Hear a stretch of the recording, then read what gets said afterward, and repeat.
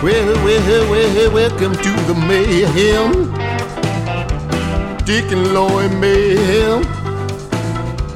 Media mayhem. Marketing a mayhem. You might love it, you might hate it. It's my favorite freaking show. Hey, welcome everybody. Glad you're here. Is there a man in Kansas City who is all of these things? Architect, rancher, pilot, industrial designer, and inventor who invents things that astronauts use in space, and has a cozy office on the plaza. Yes, there is, and you'll find out more in this podcast of Dick and Lloyd. Wait a minute, I better get this. Hello? Hey, champ, it's Buzz. Martini, yeah, how you doing? Oh, good, yeah, Buzz Martini, the sales guy for our podcast, yes. Hey, listen, I'm working out at the club, sorry. Oh, yeah, sure, yeah. Yeah, I'm on the elliptical thing or whatever it is, but I think this might be the last time. How come? Yeah, well, I know you got that guy Paul Francis. He's invented all that cool stuff you can work out with at home or Sure, yeah. at the office and stuff. I'd like to see if you can maybe hook me up with that guy. Or Well, how come? Yeah, well, there's going to be some changes around here at the club. What do you mean, changes? Well, Yeah. it's really about the equipment here. Uh-huh, I mean, I came in earlier like always, and yeah. there's this very nice young lady, very helpful. She's very attractive. She's Uh-oh, one of these personal yeah, trainers. And, yeah. I just made a comment. What? I'm always friendly to her, and Okay. I made a comment about About what? her equipment. Oh, And I told her I thought it was yeah, really extraordinary. I was a big fan of her equipment, and Buzz. I don't know, maybe there was a misunderstanding, whatever. But You think so? they've kind of asked me if maybe I should just consider working out at home from now on. So, Oh, God. yeah. So I'd love to talk to him, and Uh, gonna enjoy the show, champ. Take it easy. all right. Hey, Lloyd, here we go. You know, one thing I like about doing this is that we like to dig into Kansas City and find people that have done phenomenal things here that not a lot of people know about. You're right about that. We find some really intriguing characters right here in Kansas City. Well, where are we now, and who have we found? We are at the coolest place. We're up on the second floor of the office on the plaza of a mad inventor. Above the Boar statue. That's right. Yes, we're looking down on all the action here, and we're with Paul Francis, who is a very successful local man who is an inventor, among other things, and we're going to talk about a lot of that stuff. All He's right. got some great stories for Hey, us. Paul, thanks for having us in. It's great to be with y'all, and I first met Lloyd when we were playing baseball in junior high school. Oh, really? Oh, my God. I apologize for that. You were playing baseball. I was warming the bench. Let's start off first, but give us just a little background of who you are. Oh gosh, I went to college as an architect, and then after I worked for some architectural firms for a while, I decided to become an inventor, and I was jogging around the area by Troost. I was living in Hyde Park. And I thought, it's kind of dangerous over here. Maybe someone should invent a personal security device. So my first invention was called the Buddy System, and it was a little alarm that you'd clip on your jogging shorts, and if you pulled a grenade pin out of it, a light would flash and a loud buzzer would go off. And then if you traveled, you could screw a little intrusion alarm on top of it and stick it over the hotel room door. So it became an intrusion alarm. Okay. And then I even invented a smoke detector that attached to it. So you had this kind of a buildable system from a personal security device to a travel security device. And so that got me on the road to inventing. And I ended up doing an agreement with Conair, the personal care company. Then we got tied up having to get a nuclear a nuclear regulatory license for the ion chamber and the smoke detector, and it became pretty expensive. Yeah, that kills most of my ideas. You know, he kind nothing of like the regulators. he kind of went over my head when it was pull the pin on the grenade thing. Yeah, So, yeah. You know, Well- so now, were you in the basement with a white lab coat? I mean, what was the deal on this, huh? On that, yeah, I my mother had then passed away, and I moved in the basement at my dad's house to kind of keep him company. Yeah. And so we had a Weimaraner, so she was like my secretary, and had a phone and an old metal desk, and was drawing and designing because I was an architect, so I could create these ideas on paper. And then I was taking them around to different companies that supposedly would take your invention and market it for you. Okay, yeah. And That's the caveman guy with the, as a matter, yeah, those guys, wheel. yeah. I mean, it's. I mean, that's something to avoid, right? Yeah, it's a total rip-off. Basically, they just want fees from you. Sure. So, hey, that's a great idea. Okay, here, we'll do some patent searching for you. That's $1,000. Okay, we're going to apply for a patent. That's, a few thousand. There you We're going to put a brochure together to send out to industry. That's, Well, and our listeners are going to hear somebody who's been down the road and really done it. Yeah. About the patents and the whole deal here in a few minutes. Wow. But go on, Paul. Yeah. So now we're in Dad's basement. Yeah, so in we're Kansas working away City. down there, and And you got your secretary, the Weimaraner, Yeah. and that whole harassment suit's in your past yeah, now. yeah, with the all that, secretary. all that's behind me, and but then of course you got to do focus groups, you got to get a patent, you got to do all this, and you got to build a prototype, and so money out the door, and it's like, man, where does it all end? How do I end up with a product that can actually get on the market? So yeah, I kind of got a PhD in product development, and ended up with this agreement with Con Air, and then it kind of fell apart. So the product never went anywhere. Yeah. But I did, learn everything you needed to know about inventing a new, a product. Mm-hmm, sure. And of course, most things in life you got to get experience and have a number of failures to understand, what it's all about, and then hopefully you can stay in the game long enough to have Now, success. Con Air, that was the hairdryer company, Yeah, and yeah, they the, made personal appliances. Yeah, the guy that Lee Rizzuto is the chairman, and his mother had a beauty salon in Queens. And before then, they had all these, heavy metal professional blow dryers. Right, yeah. And so he took that over to, I guess, Italy, and got it an injection molded plastic version, lower cost, and started selling it to the beauty salons. And then consumers started buying it. Then that movie Shampoo came out with Warren Beatty yeah. with it in his back pocket on his motorcycle, driving up to all these beautiful gals' places and doing their hair. So then everyone had to have blow dried hair. Okay. And Con Air went nuts. And then they became a personal care company, and they were a pretty big going concern at the time. And what was Somehow- your part in that? I had invented this product called the Buddy System that was a personal security device. Right. And they were in personal care. Okay. So they thought it kind of fit in their distribution channels. I see. Okay. How did they find you? I found them. I mean, I was, going to all these trade shows. So like in Chicago, there's the Houseware show. It's the biggest trade show, I don't know, maybe in the So world. you were taking the prototype of the Buddy system to the trade show. Yeah. So I would walk around and I go into booths and so I'd say, well, who's the president, whatever. And they, oh, that guy over there talking to that guy. So then when the guy was through talking to somebody, I'd turn around, I go, hey, and I'd have a little brochure or prototype or something. Yeah. And half the time they go, what the hell, get out of it. They'd spin around their heels and walk away. Yeah. But that's how I did, all the big deals I've ever done just about have been through trade shows, Okay. walking in people's booths. Now that's an not, important point there. It takes shoe leather. I mean, you got to have the moxie to Yeah. pick up the phone, ring the doorbell, go to the trade show. That's the part that everybody thinks the Right. caveman on the chair company's Yeah. gonna Yeah. Yeah. Mhm. do it for you. Yeah. But it's people think, oh, I've got this great idea. If I could just give it to the right person or company, they'll run with it, and I can make all this money. that idea is about 1% of it, isn't Yeah, it? right. Yeah, yeah.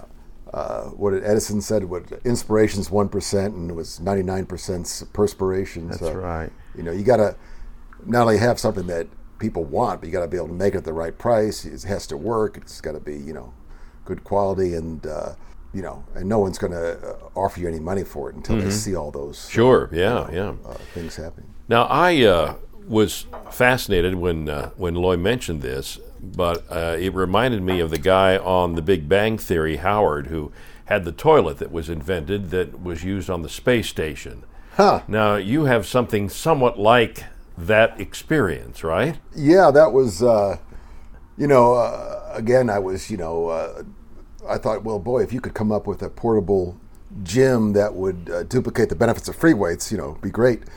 So I went through all this prototype development and had got some funding and some deals done with some consumer product companies, but they didn't really, move ahead with it, and it kind of got back in my court. Mm-hmm. And by then I had these power springs I was using that were breaking under life cycle, so I had to come up with a new way to create torsional resistance. And so I created a spiral molded shape out of this proprietary elastomer, and I called it Spiroflex. Mm-hmm. I built some more prototypes.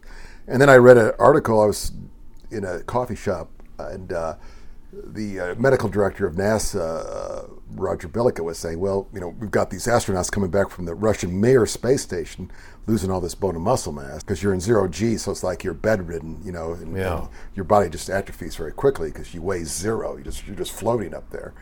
And on Earth, you've got your body weight at least to move around with that keeps your bones and muscles, That's somewhat. how I stay in shape. Yeah, like Lloyd, just that's moving his around secret from bar to bar. So I was able to contact him and said, hey, I think I've got a solution. Like, oh yeah, right. And well, I'm going to be around. NASA drop by. So I'm going to be down there in a couple. Down in Houston. So they had me in some little side room, and during lunch, a couple engineers came in and kind of pulled down this, cable. And the next day they called me and said, hey, you can come back and do a full presentation in 48 hours. So I came back and they had a room full of engineers and astronauts and flight surgeons, 3 deep around some, carousel. How old were you at this point? This was like 98, 97, 98. 18 years old. Yeah. No, I was, in my 40s. Okay. And, at the end of the meeting, they said, we think we want to fly this, which means, we want to put this up on the, in space. And they were building the space station at the time, the most expensive man-made thing in the world. It's like $100 billion now. And was your thought at that time, oh my God, now I've got to make this actually happen? Yeah, right. Now, I remember this was many years in development. Yeah. Because I think some of your partners had an exclusive on the thing, and then they kind of sat on it, and they gave it up, and that's when you were able, I say able, you probably weren't too happy about it at the time, but you regained control of this. Right. They walked away from it and paid me a little money, this consumer product company. And they funded some of the development. And, so then you're in front of all these scientists and and the thing the alternative they had was, they called it the yo-yo. It was like a spinning flywheel with a rope on it, and then you could do squats and things with it. It was a real goofy thing from Switzerland. And they saw my technology, and they thought, wow, this is, and I communicated and showed some studies of, how it would duplicate the benefits of free weights. Mm-hmm. And they subsequently did their own studies and proved that also. And so then it was like a mission critical that we had to get this up on the space station before the first crew got up there. Okay. So they were assembling all the parts, with space shuttles and everything. And so we developed a system that would work in space and provide up to 300 pounds of resistance for squats. And so it was the first resistive exercise device ever developed for space. I'll be darned. And we were on the space station for 10 years, and they'd work out an hour a day with it. And we've got an astronaut spokesperson now in our company, and he was commander of expedition number 10. And he worked out every day with it. And he said when he came back, he was actually stronger when he came back than when he left. Did you have to try this out on one of those vomit trips in the plane or anything like that? Yeah. They took it up on the Vomit Comet, the KC-135. And I got trained to go. And we were in the parabaric chamber. I forgot the name of it. But anyway, that's where they suck the air out. And you have an oxygen mask hanging down. And then you're taking a test. And then as you feel hypoxia, as you're going up in altitude, you're supposed to put your oxygen mask on and turn your oxygen on. Okay. But the unwritten game was the last one to put his mask on won. And so it was between me and this gal that worked at NASA, and she beat me. But yeah, so I got trained. But I never got to go up on the KC-135. But they did fly the IRED. It was called the Interim Resistive Exercise Device. They did fly that a couple times on the IRED to test it and make sure it all worked. Once it spent its 10 years up there, where did you take that invention to develop it into more of a commercialized thing for all of us? Yeah, so right after this was really moving along with NASA, then I went back to all the fitness companies I'd been knocking on doors, and I'd made Kind of got a little more credibility now. Yeah, now I'm hey, My invention went to space. Yeah. They're like, we got some additional shelf space. Well, mine went to space. Yeah. Because I was telling Dick, if I invented something that went into outer space, I wouldn't be modest and matter of fact about it like you are. Yeah. No, I'd be bragging about it at cocktail parties. Yeah. Well, I don't get invited to any parties, so Yeah. Well, I think I'm gonna go have to sing a song about Yeah, it. let's do that. Yeah.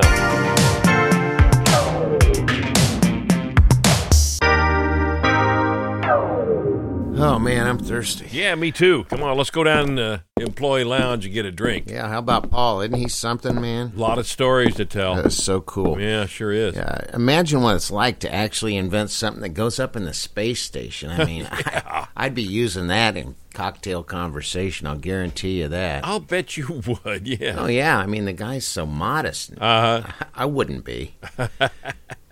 Well, if I invented something that went up into the space station, Yeah. it'd go something like this. Test.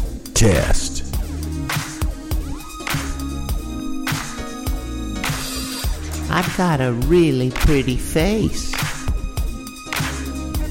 My invention went to space. You should see my real cool place. My invention went to space. I just settled quite a case. My invention went to space. I won the three-legged race. My invention went to space. I make a lovely bouillabaisse. My invention went to space. I wear my shoes without a lace. My invention went to space. I've been told I have great taste. My invention went to space. My boss tells me I can't be replaced. My invention went to space. I know that your intention is to talk with condescension about how much weight you're benching when you throw that in my face. And you trying to get attention, bragging how you broke convention by investing all your pension in the latest techno craze. Now it's with some apprehension, but you're forcing me to mention I'm in a whole nother dimension, cause my invention went to space. When I returned to Earth after using Spireflex technology almost every day over 6 months, I was physically stronger in every test. My sales grew at a record pace. My invention went to space. I went without carbs for 90 days. My invention went to space. Don't make him throw it in your face, Ace. You ain't even in the chase. Cause his invention, it don't went to space. I'm talking space. The final freaking frontier. Space, the final frontier. That's right, from the Country Club Plaza right here. Paul, listen, what did it feel like? I mean, when you'd walk outside at night and you'd look up in the sky and you'd say, well, sometimes I don't feel like maybe I've really done anything in my career, and maybe I have feelings of illegitimacy and I'm just kind of a fraud. And you look up in the sky and go, oh, wait a minute. No, I'm not. My invention's in space. yeah. I I'm sorry, but go ahead. Yeah, so we were taking it. We're knocking on the doors now. Yeah. Now you're Mr. Space Guy. So now I'm back to these companies and all these name brand, and I say, this is up on the space station, or it's going to be up on the space station, and this is going to be a great marketing, and here, and I've got some new designs of new ways to package this in, different kinds of fitness equipment that fits your market, and so I had two companies, Life Fitness, which is the number one commercial fitness, equipment company in the world. That's what you see when you go to the gym normally. There's a lot of Life Fitness products. Life Fitness. They own Hammer Strength and Paramount, I think, and a bunch of them. Then I went to Bowflex, and they just acquired Nautilus, the consumer version of Nautilus, so they changed their name to Nautilus. And I went back to them. So it turned out they both really wanted the technology.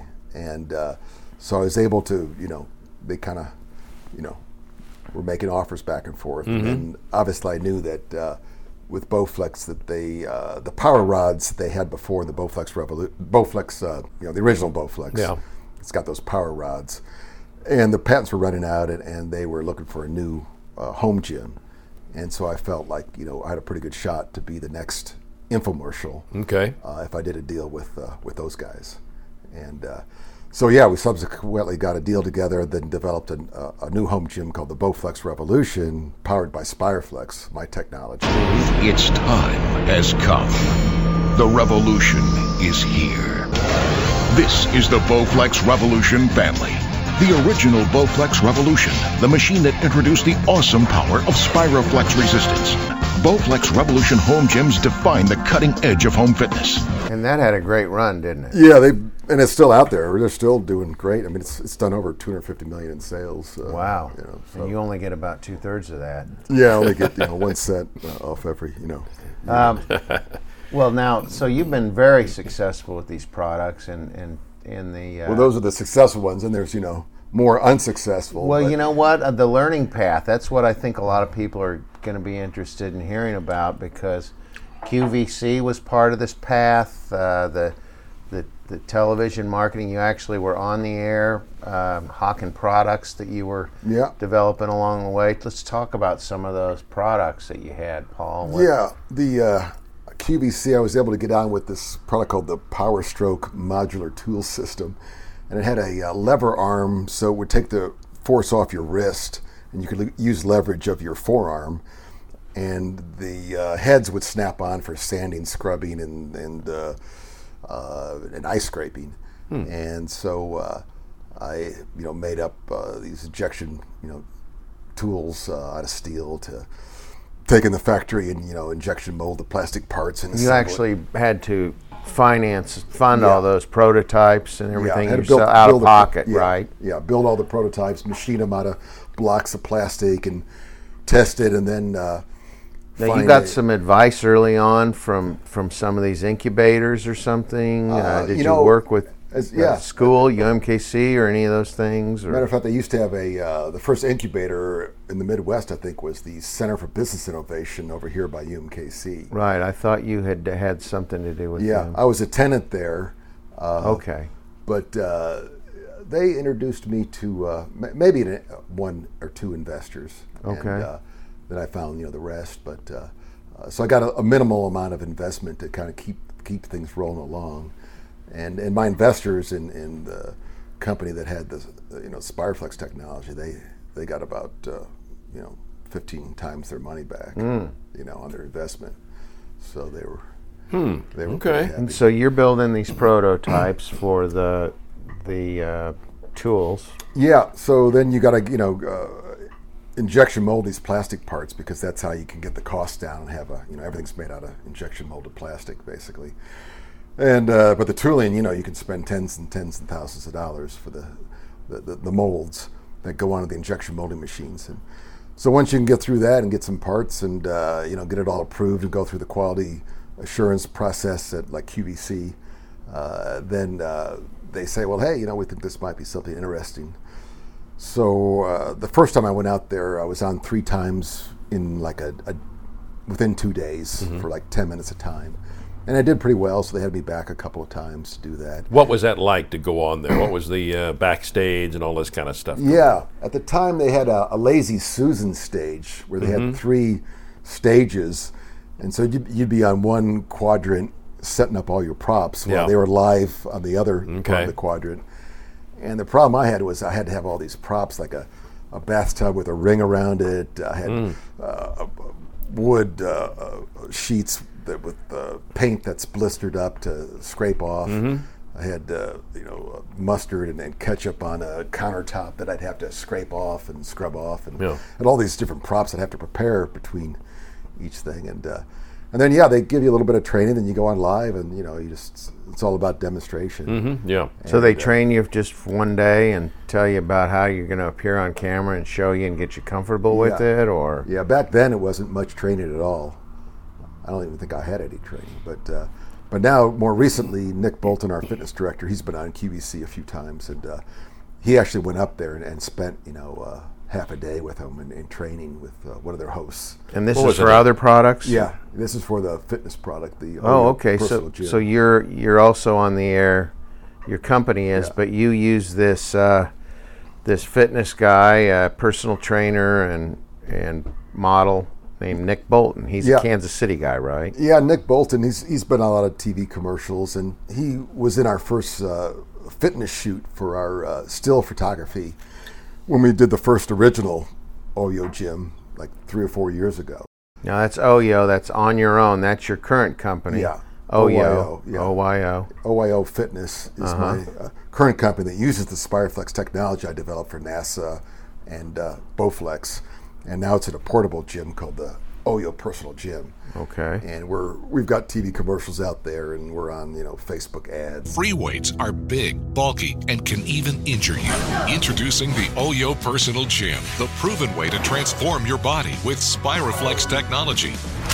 The Oyo Personal Gym. This one piece of equipment provides the same benefits as all these weights. Using these lightweight flex packs. Used by NASA astronauts on the space station, Spireflex creates resistance without weights. And the Oyo Gym's double flex activation provides 2 exercises in each movement, building a balanced body in less time. With the Oyo Personal Gym, you can now fit fitness into your lifestyle. Is there an Oyo.com or something people can look into? Or? The corporate site's OyoFitness.com. OYOFitness.com. Yeah, OYOFitness.com. Okay. And then I see you're on Facebook a lot and things. So how do people find you? What's the easiest way to find you? To find us, just Google Oyo Gym, OYO Gym. Okay. And, we've got a couple different sites out there. We just came out with a new site for kind of a direct marketing. It's like a simplified page, so people got to get through it quickly and decide whether they want to buy it or not. And I saw you in a kind of a cool little video you made, a little short form YouTube video with you and your Oyo airplane. Yeah, so I didn't put any company money in it, but I did spend my own money to paint the airplane with the OYO logo on it. Okay. And, it needed a new paint job, so I fly it around a little bit for fun. And I was coming back from Portland and was flying by Mount Hood, so I got a little video of Mount Hood there. And, it's very cool. It's a cool logo. It's great branding that you have for that. So tell how is Oyo doing? I hear you're selling them all over the world now. Yeah, we just shipped a container to another one to Japan. The Japanese love it because it's so compact, and they like high-level engineering. And they probably think it's a Japanese brand with that name. Yeah, anyway. Yeah, it's kind of an Asian-sounding, name. Oyo. And this is what we're looking at on the wall here, right? There, and we'll get a picture of that for our YouTube presentation. Oh, yeah. But Dick, I'd like to get some video of you using trying that. to use that? Doing some squats with that. It looks to me like 2 microphones on a bike handlebar. Yeah. Everyone always kind of tries to relate to something new with something they've known before. We'll get you in these leopard print leotards. Okay. Now, those look good on you. Cool. Okay. Yeah. We found some success on television, but more success, at least in the U.S., with Facebook advertising. So Facebook works for you pretty well. Tell us about that. Everybody's interested in. Yeah, Lloyd, you're a big advertising guy from way back, and you know about the whole movement from off of television to digital. as far as advertising. Sure, I was there for all that stuff. Yeah. Black and white to color, even. But go ahead. So, but what Facebook enables us to do is target different audiences and test different ads against different audiences, and then whatever cost per acquisition, we need a certain cost per acquisition, right? And if we can get that down, let's say it's $30 or whatever, if we can spend $30 on Facebook and make a sale for $150, then of course every $30 in you make $120. Well, then you got to subtract out your cost of goods and other stuff. But so you keep testing different types of ads with the videos and the copy and the headlines against different audiences, and then whatever ones start to meet that cost per acquisition, then you focus in on those, and then you scale your advertising. Now, are you working with a firm, or are you doing that in house, or how are you? Got a little bit of both. I've got my COO Graham Ripple is really good at kind of managing that and understanding that, and but we do have a direct. Is he a local? Yeah, he's a local guy. Yeah, he used to have a company called Paleo Fit Meals that he ran for a while, and but yeah, he's a real smart guy, and so he's a real big help, and he kind of ran my Kickstarter program. We became the second highest funded Kickstarter fitness product in history, and we're over $1 million now in crowdfunding purchases. Wow! And we've since and that was only for OYO. That was just the most recent product. Yeah. You used Kickstarter for the OYO gym. And then is this the first product line you've gone with Facebook on? Yeah. This is really our first intro into the digital, Facebook. Have you experimented with any other platforms or networks, social? Yeah, the other ones, don't really do much. Instagram's got a little bit of life, but it's pretty much Facebook, and then of course Amazon. We've got a pretty big presence on Amazon, and there's a lot you've got to invest in advertising inside the Amazon system. And bidding on keywords, and then you got to have a great page, and it's just got to all. So you bid on the words you can have against someone else. Yeah. In your Yeah. So it's very complicated, isn't it? It makes my head explode because I'm more of a designer, inventor, Yeah. So you might, for super duper, you might have to bid a little higher than the guy over across town, huh? Yeah. Okay. Like we were bidding on home gyms on Amazon, and all of a sudden we're spending thousands of dollars because everybody's clicking on home gyms, so we had to be a little more specific, obviously, personal gym, portable gym. Yeah. But yeah, it's really complex. Wow. So so you got to be pretty smart. And we've got a good Amazon consultant, used to work there, is our Amazon consultant. So that helps a lot. So advice to people out there with looking to expand the market share with their products, that Facebook still is a really important thing to look at. Even a lot of the people say, all the younger people are going to the other one, Twitter, Instagram. Yeah. But Facebook's still far and away the kingpin. Yeah, it is, and older people, over 45, 55, a lot of them are on Facebook, and they're on their desktops watching it, on a full-on, screen on their desktop. And this is kind of interesting because one of the functions at this little private gym, it's a personal, very portable thing where you can sit at your desk, maybe get up next to your desk. You might be in a cubicle, and you're not bothering anybody else. Nobody else knows you're in there having a workout. And you can basically run through 40 or 50 different exercises. We actually, Nick Bolton, we've actually shot 197 exercise videos, and they're up at oyofitness.com. And we have 60 workouts. And then we had a 10-week program that... These are just things for at your desk, you mean? No, this is for a total This is for the big classes and things? No, you can do all this at your desk. Oh, okay. If you had a chair and some place to stand, you can do 197 exercises. Wow. See, that's what's so cool about this is... they're telling you out there, sitting's the new smoking. You're going to die if you sit at your desk. Exactly. And I mean, I don't know if that's as the big panic as it was like 3 or 4 years ago when you were first rolling this out. But my gosh, it's a big It's people. perfectly can prevent people from getting whatever that horrible thing is that happens when you sit at your desk. Yeah, your body just atrophies, and the human body was designed to survive back in whatever caveman times. You got to go out there and kill something and eat it, and find a mate to procreate, and but now to be successful, you just have to sit at a desk in front of a computer. Yeah. So your body isn't designed for that, so it's going to fall apart. Now, have you invented anything for the procreation part yet? Still No, working on that's, something on there? Or No. Okay. I did have a consulting firm years ago that I would help inventors, and some lady came to me with a device that she wanted to get on the market. It was a female condom, but Okay. All right, that's an HSN QVC thing.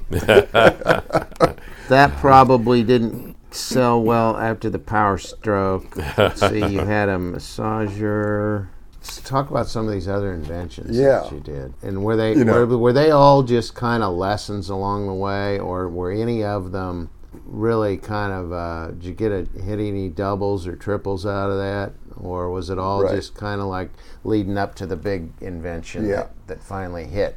Yeah, kind of all the above. I mean, I'd start out with maybe 50 product ideas, and then I'd do drawings on some of them, and then I would go to the patent depository, or whatever you call it over here, and at Linda Hall Library in the basement. You can look up all the patents. This is before you can go online and do it on Google. And then I would figure out, well, what do I think is a really unique product that serves a unique need that I can still get a patent on? Because I didn't. So you thought through that all yourself, and you just used common sense and logic, and did some research, and you didn't go to one of these patent attorneys and all that. Talk to me about, I mean, that is the most daunting thing. It's like the pinnacle of the complexity industry. People have, what are patents? In the old days, it was if you invented first and you could prove you invented first, then you could get a patent. Even if someone filed a patent ahead of you, if you could prove that you invented it first, you could get your patent, approved. Now it's whoever patents first. They changed. It's more like a European style law. But today, if someone wants to get a patent on, you can do a provisional patent. You can actually go online and do kind of a half-ass provisional patent, and it'll kind of, I believe, will pretty well protect your idea until you have enough money or decide to move ahead and have a patent attorney do a real full-on patent. So you still need a patent attorney to protect it once it's viable?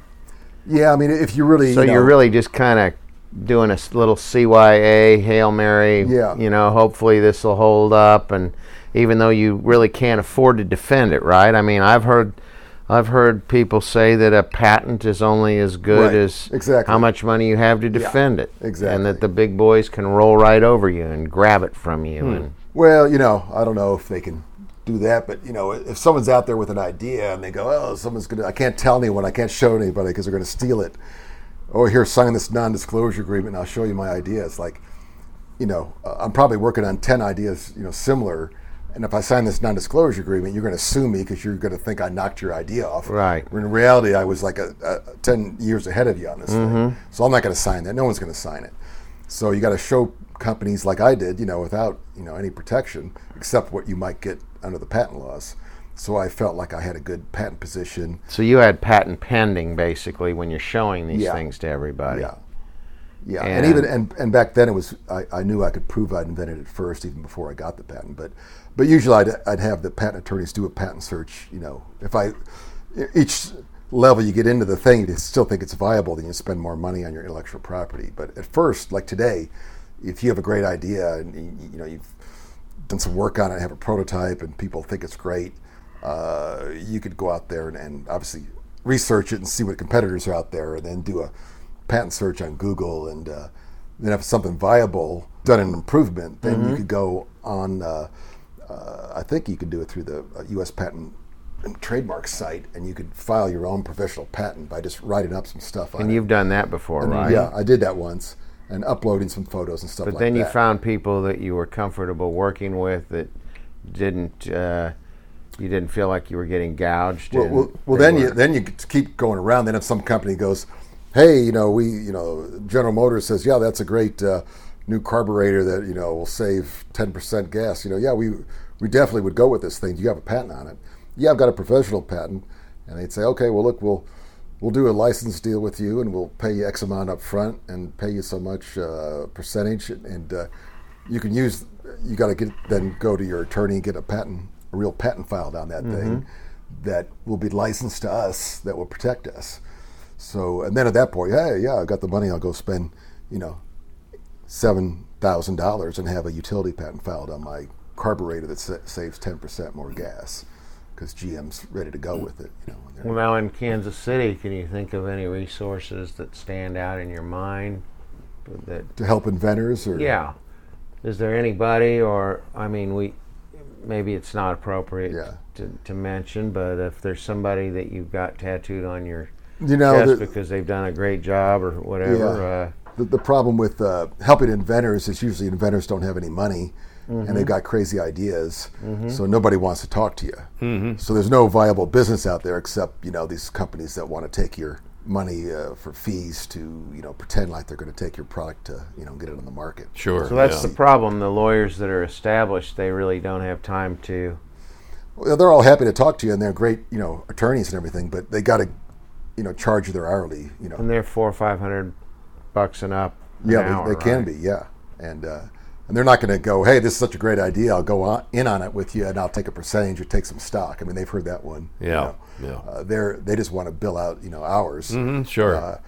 But they'll give you a quote on a patent. They'll go, oh, well, this, I think you need this many claims. I think it needs to be this many drawings. So I think it's going to be $4,000 to get this filed as a utility patent at the patent office. And they may hold, to the dollar if you say, hey, look, okay, I'll do it for $4,000, So you're having to connect some dots and make some assumptions as far as what's the viability of this thing, and do I think I'll get companies interested in partnering with me on the manufacturing, and I'm going to have to put $20,000 into getting prototypes made, or right.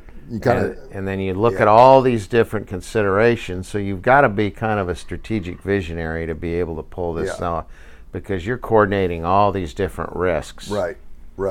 And you've got a 1 out of 100 chance to make money on your invention. Maybe it's a 1 or 2% chance. What do you think the chance is that you'll invent something that winds up in space? In space. But I probably invented 50 different things. So tell me something that was 1% chance to be. What was your worst idea?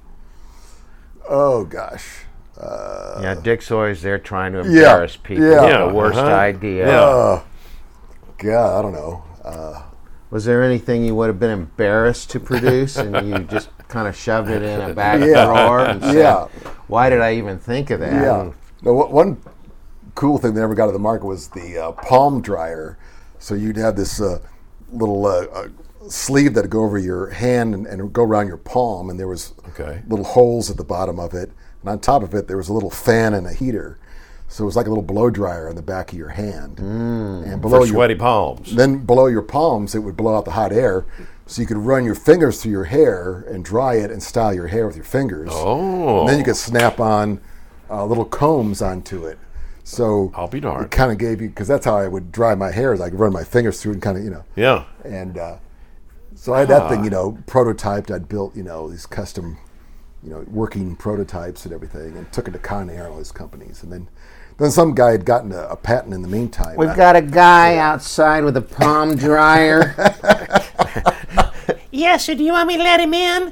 No, I'm perfectly all right with my moist palms. In fact, I prefer them moist.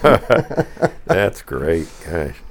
But yeah, a lot of failures, a lot of money down the drain. Well, as a designer, I noticed you always had high design. That you got a great office, and you buy the stuff. You buy high design stuff. Yeah, you kind of you like. That's part of the architect in you, isn't it? Yeah, and I was an industrial designer too.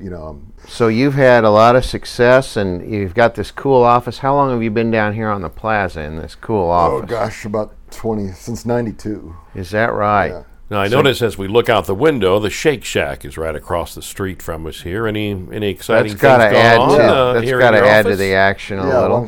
tell the sniper where to set up over here. And you were here the day that they had a little shake up at the Shake Shack, weren't you? I was sitting here and I heard 5 shots in rapid, fire, and I saw like 4 or 5 guys with hoodies running away from the corner of Shake Shack. Wow.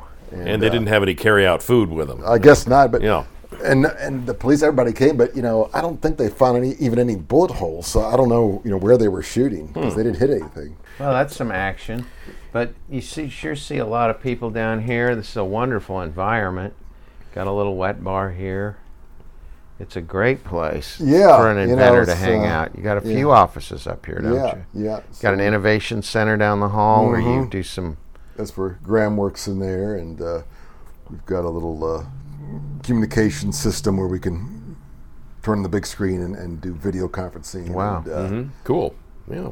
Now you guys have a bit of a history together. You've done some traveling together and things like that. Is there anything you want to talk about there? We did. We, Paul had a trip.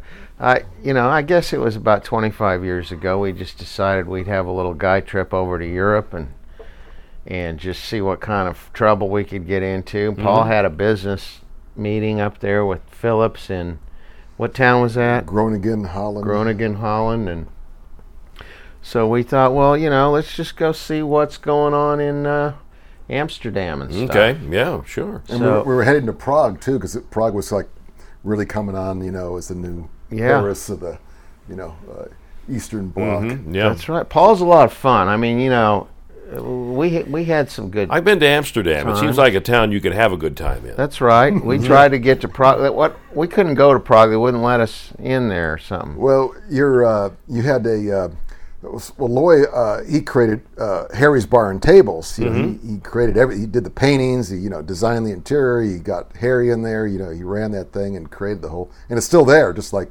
Loy created it. So it was about that time. And you owned the Buzzards Beach too before that. Yeah, Buzzard Was this Beach. before Harry's? No, yeah, Buzzard Beach was way back. I mean, I was 27 when we did. Bob Reagan and I did that. Yeah. So this was just before Harry's and all. Yeah, that's right. It was in between. Yeah. So we were probably 30 years old. Yeah. Mm-hmm. And good time to go in. Yeah. And you had one of your servers had gone to that Bolzano, was Italy. No, that was from another place that you owned. Westport. No. Oh, you just knew her. Yeah. I was just a friend who invited us to stop by there, and we visited this young lady, and she took us to some interesting places, and the guy that owned the restaurant where she worked had about 10 or 12 young girls show up to meet us, and we come in there at midnight. Yeah, and he opened it up, and he was there, just him and your friend, and they proceed to serve us like a 5-course pasta meal. Okay, all right. Yeah, wow. At midnight, and brought all these young with ladies more waitresses than you needed. Kind of look at us like like we were these monkeys. guys are from America. Yeah, these are some American guys. And they all pulled up chairs. These 10 beautiful young gals that worked in the shops there. And wanted to hear about America. I had these cowboy boots on, and one said, "Well, good touch. Why did you all wipe out the Indians?" Oh my! So, well, they did go back, didn't they? A little before my time. Isn't that something? But, yeah, it was an interesting time. Yeah, I don't know how much we can get into this if this is a G-rated podcast, but there were some wild times and. So we did. We spent a little time together, and then we played baseball together in probably 1970 or something. That's where we met. And was that Hobart's team? What was Loy like as a baseball player back then? Do you remember? He was probably better than me, but not. We were probably the last guys in the lineup when they couldn't find anybody else to bat. They would there you go. Loy or me. You were the guys that helped the catcher put on his equipment. That's right. Yes. That's right. It wasn't a stellar team either, if I remember right. I mean, one thing about what Loy would do, he worked at the that drugstore. What was the name of that? Parkview, and then it was Revco. Yeah. And he would get on the microphone, and he would just be like a comedian. Yeah. And all these little old ladies are in there shopping, and he'd go, "Ladies, blue light special, light," and he'd come up with some crazy And people run around looking for these. There you go. Friends of mine would come in, and I would announce that the pediculicide that they ordered is ready for them to pick up. Okay. Well, but you know you're old. By the way, that was in Mission Shopping Center. Okay. Which is gone. And you know you're old when they tear down the shopping center where you had your first job, and then they build another one, and then they tear it down, and they're just now building another one. I'm not wishing them ill, but I hope I live long enough for the fourth one. Oh wow, good golly. They'll put a statue of you up on the next one. That's right. With a microphone in your hand. So Paul Francis, what? There's so many things to talk about. You're a pilot. And you've done some interesting things. You got your own plane. You're on a ranch. Yeah, you're a rancher. Yeah, I kind of tried to, I don't run cattle. my cattle anymore. I lease out the land now. But at first, I had my own Did you cattle. eat your cattle or what? No, it was, you'd have to kind of ship them off to the feedlot for fatten them up. Yeah. Give them some grain. Now, where was the ranch located? It's just about an hour west of Kansas City. Oh, okay. All right, good. And I've been out there. I've had it for 10 years now. Yeah. But yeah, we run cattle out there. And what is it that makes it different from a farm? Is it the animals makes it a ranch? I think and the corn makes it a farm? I got to defer to you, Paul. What's the deal? You don't know? I think it was cattle. It sounds better. I think it's cooler to say ranch than sounds farm. better. So that's why I say ranch has a good feel about it. Yeah. It does. Yeah. It's all in the packaging and marketing, and it's called Black Hat with the H, Black Hat Ranch. Okay, all right. And then you'll travel around the country to promote the product sometimes, or do trade shows, I guess, still. For my and you've got for my stuff now for my for Oyo. Yeah, we go. Because I know you've got one of those kind of mobile home type. I mean, it's a cool. I've got a little van that you can sleep in. And I've put prototypes in there. Yeah, and traveled around and pull them out. And hey, look at this. What's in your brain now rattling around? Any hints of what the next big thing might be, or everybody listening will not tell? Yeah, right, no. Right. Yes. That's a verbal non-disclosure. Yes. Please do not tell or take any ideas. Do not steal his ideas. Yeah. What's going on in the mind of the mad inventor now? And we have a product line at Oyo Fitness of bigger and more, heavy-duty exercise devices that put out more resistance and do more things. So we've using that Spiroflex. Yeah, using the Spiroflex technology. So we're going to put something up on Kickstarter probably in April, and this new version of the Oyo Gym on steroids that puts out a lot more resistance and you can do more things with. And then we've got a home gym that we'll be coming out with after that. Okay, cool. And it's all going to be under the Oyo brand? Yeah. Unless someone buys us out before that. Loy, have you ever had anything you wanted to try to invent? Any ideas? I got a list of things, but I always kind of get stalled out at the patent process. Here's the only idea I ever had. Let me just run it by you guys and see. When my kids were little, they had the plastic bottles that they drank their milk out of. And they'd hold them up like this. Yeah. And they had the kind of the plastic bags inside. Yeah. Well, my idea was, that's kind of neat the way they hold that bottle up and drink out of it. What if that bottle looked like a musical instrument? So you would make the bottle that looked like a plastic trumpet or saxophone, so when they were drinking, it looked like they were holding a musical instrument up. That'd and we fun. call it music.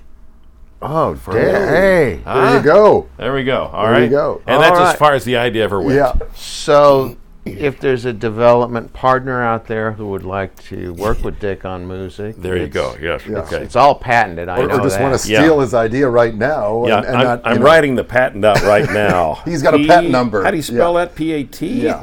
Now, by the time this podcast is out, this will be all locked up. Oh, that's good. I had one guy come to me with an idea for behind bars.